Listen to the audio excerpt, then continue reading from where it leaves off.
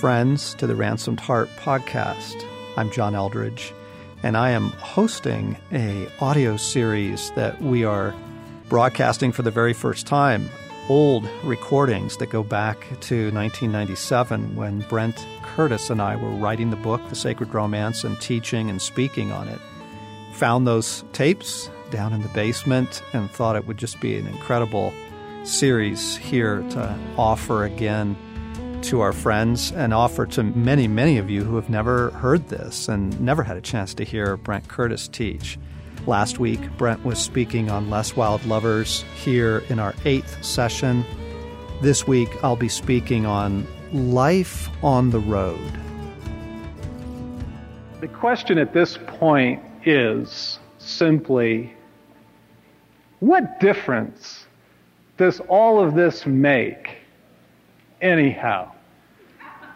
Right? I mean, what do you make of all this? What does this look like as it is played out in real life?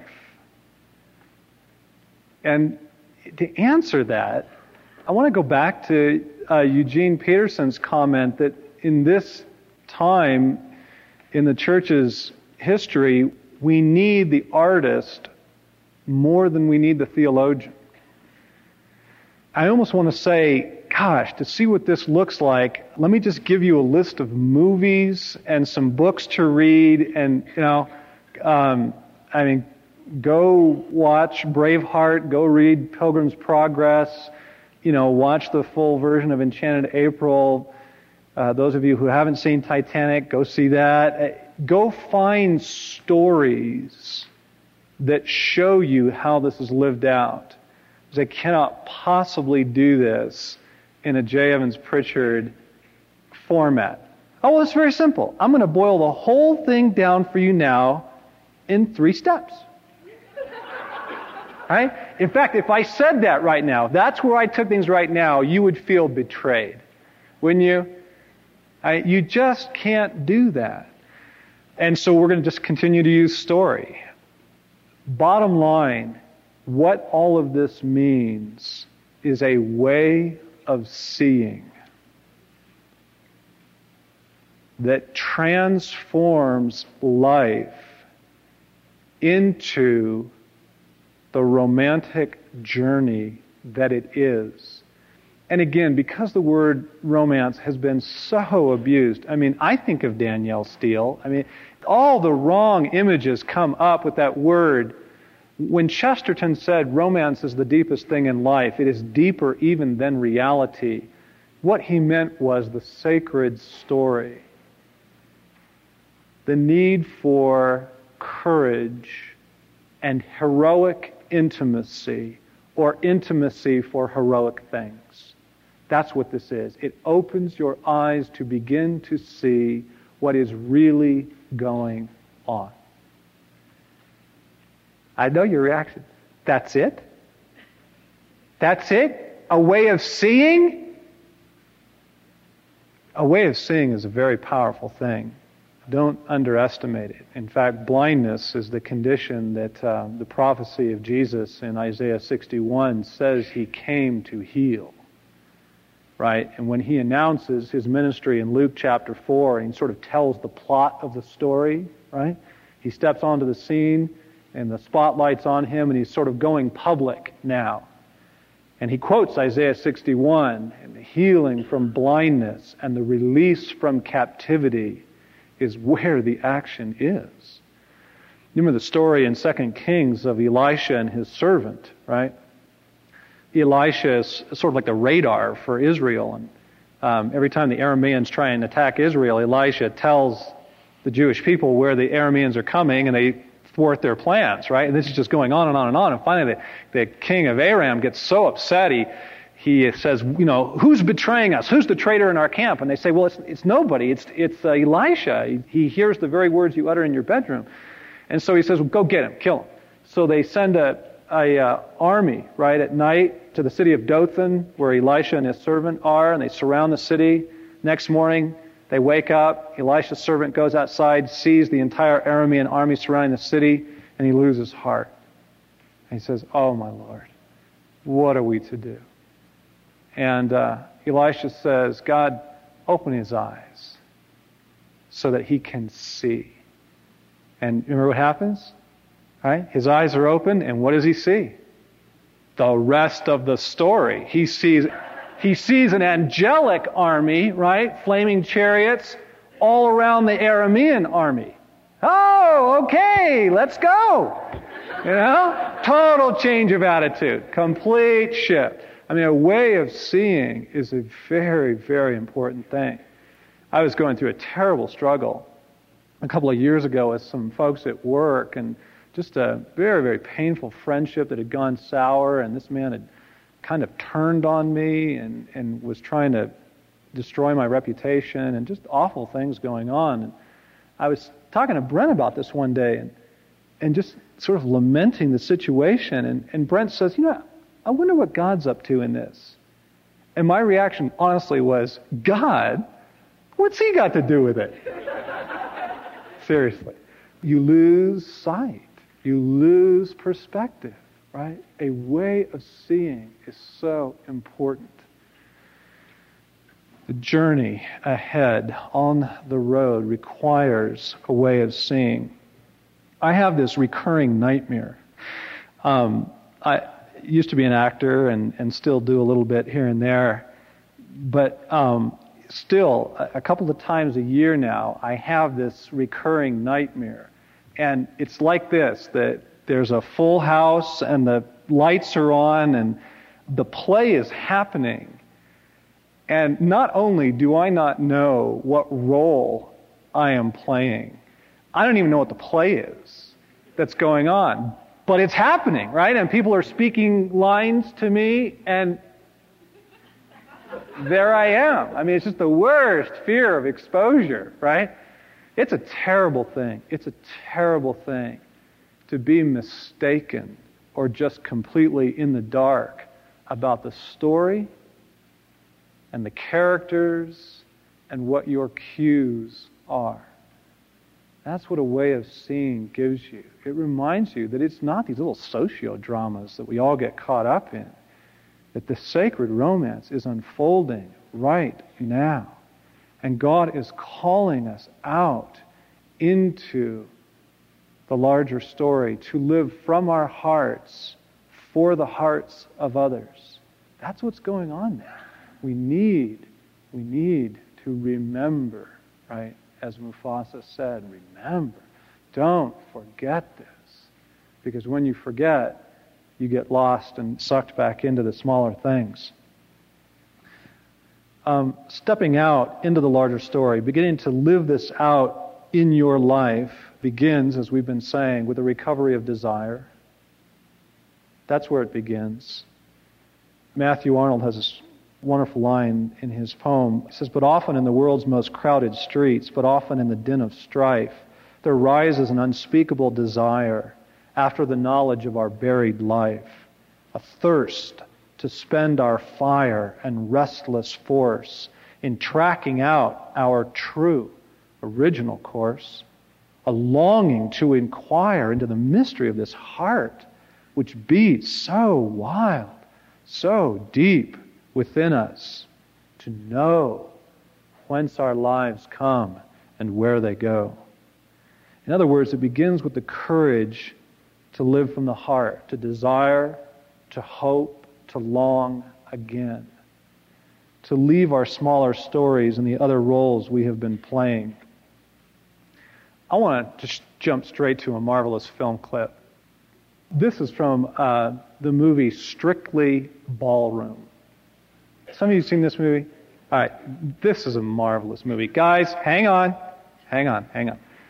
This was my wife's favorite movie, and for 2 years she tried to get me to watch it, and I would not watch it simply because of the title. Strictly Ballroom?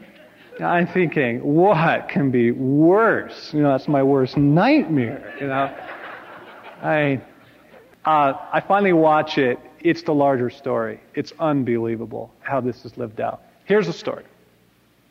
Strictly Ballroom is about Scott and Fran. Scott is a championship dancer, ballroom dancer, caught up in the very small story of competition ballroom dancing. This is in Australia, right? And these people, this is their entire world, right? I mean, they're just absolutely consumed with the little drama, the soap opera of competition ballroom dancing in Australia. And at the beginning of the movie, Scott does the most outlandish thing. He dances his own steps, right? To the shock and dismay, and he's disqualified from that particular event, and no one can believe, because you don't dance your own steps, right? You follow the steps of the Federation, kind of thing. So he loses his dance partner. She won't dance with him unless he dances his steps. And his mother, I mean, the ultimate stage mother, is crestfallen because all her hopes are pinned on Scott. This is his year. He's going to win the Pan-Pacifics, But he can't do it dancing his own steps. And so she tries to, sort of intimidate him back into it, and his dance partner threatens to leave him if he won't get in line. And this is what happens if you begin to try and live from your heart. The world will come after you, pulling you back in. Don't you dare do that. Don't you dare disturb, right, the story that we're all arranging here. Right? They'll kill you. That's what they did to Jesus. You try and live from your heart. You step outside the small stories. It's the only redemptive thing. It's an incredibly dangerous thing. And so the whole sort of community tries to do that. Fran comes into the picture. And she's the gal who, squeegees the windows and does the floors in the dance studio. And she comes up to Scott, just the incredible courage of a woman's heart. And she says, I want to dance with you. And I want you to dance your own steps. And he says, but we won't win. And she says, that's not the point. The point is the dancing. And so they begin to practice secretly, kind of at the studio, and, everyone's gone at night, and Scott and Fran, and just what happens in his strength and her beauty is astounding in this movie. There's a curious thing, though. Scott's father is this broken man. And he kind of lives in the basement of the dance studio, and every once in a while he kind of shuffles through, and no one's quite sure, what is with Scott's father? The Satan figure steps in. Barry Fife, the president of the Australian Dance Federation. And he begins to rewrite the story. He says, do you want to know why your father's a broken man? Because he danced his own steps at the Pan-Pacifics 25 years ago, and he lost. And it ruined his life. You see that? Satan always comes in and he turns the story and he threatens you. Don't you dare come out of your small story. Don't you dare leave those smaller roles. It'll kill you. Right? And so Scott is torn. They come to the event. It's the climax of the movie. They come to the Pan-Pacifics, and he dumps Fran. And he goes back to his old partner because he knows that with her, he can win. And so the scene is where he runs into Fran in the hallway. And the line that she used to call him out in the beginning of the movie and to give him courage through the long journey of learning to do their own thing is this line: a life lived in fear is a life half lived. And so here's the drama: Scott's parents, the Barry Fife Satan figure, the whole thing, the Pan-Pacifics, and Scott runs into Fran in the hallway. There's just so much in the courage of two people that decide to step out of everyone else's script for their life and to begin to live from their hearts that has a redemptive effect on the entire community. See, that is the staggering thing. Okay, they tried to kill Jesus, but they couldn't keep him down. And then the disciples too, but it caught fire. And as people began to step out of the old system and live in the love of God for the larger story, it has that kind of redemptive effect. So much of what it means to live in the larger story is simply this: the world needs your heart. The world needs you, or you wouldn't be here. You are here because God has cast you in a far larger role than you ever imagined. And He is disrupting all of us out of those smaller places and saying, come forth. I believe in you. If you will live from your hearts, it will have a powerful effect. I have seen this happen again and again and again in people's lives.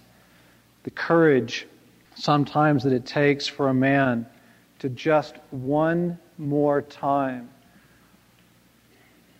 walk into the bedroom and ask his wife how she is feeling. For so many years, that invitation was just met with scorn and contempt.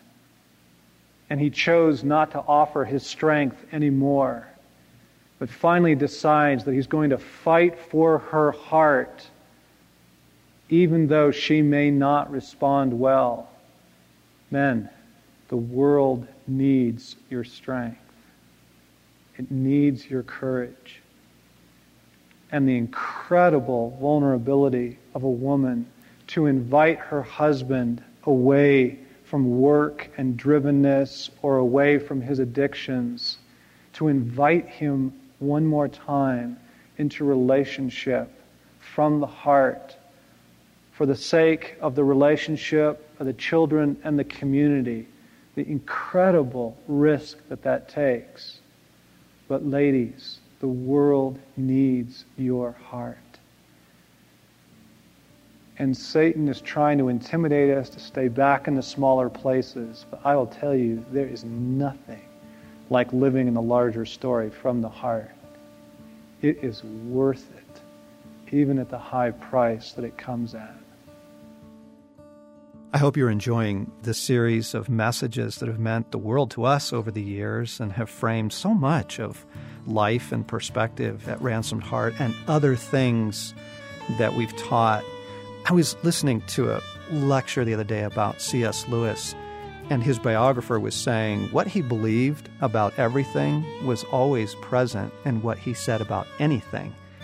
And there's something about the sacred romance that's really true to Ransomed Heart. It's almost like anything else we have written, spoke on, the conferences, the sessions that we do, you can find some seed of it, all of it, in the book and now in this audio series that we've discovered on the sacred romance that Brent Curtis and I did here on the Ransomed Heart podcast.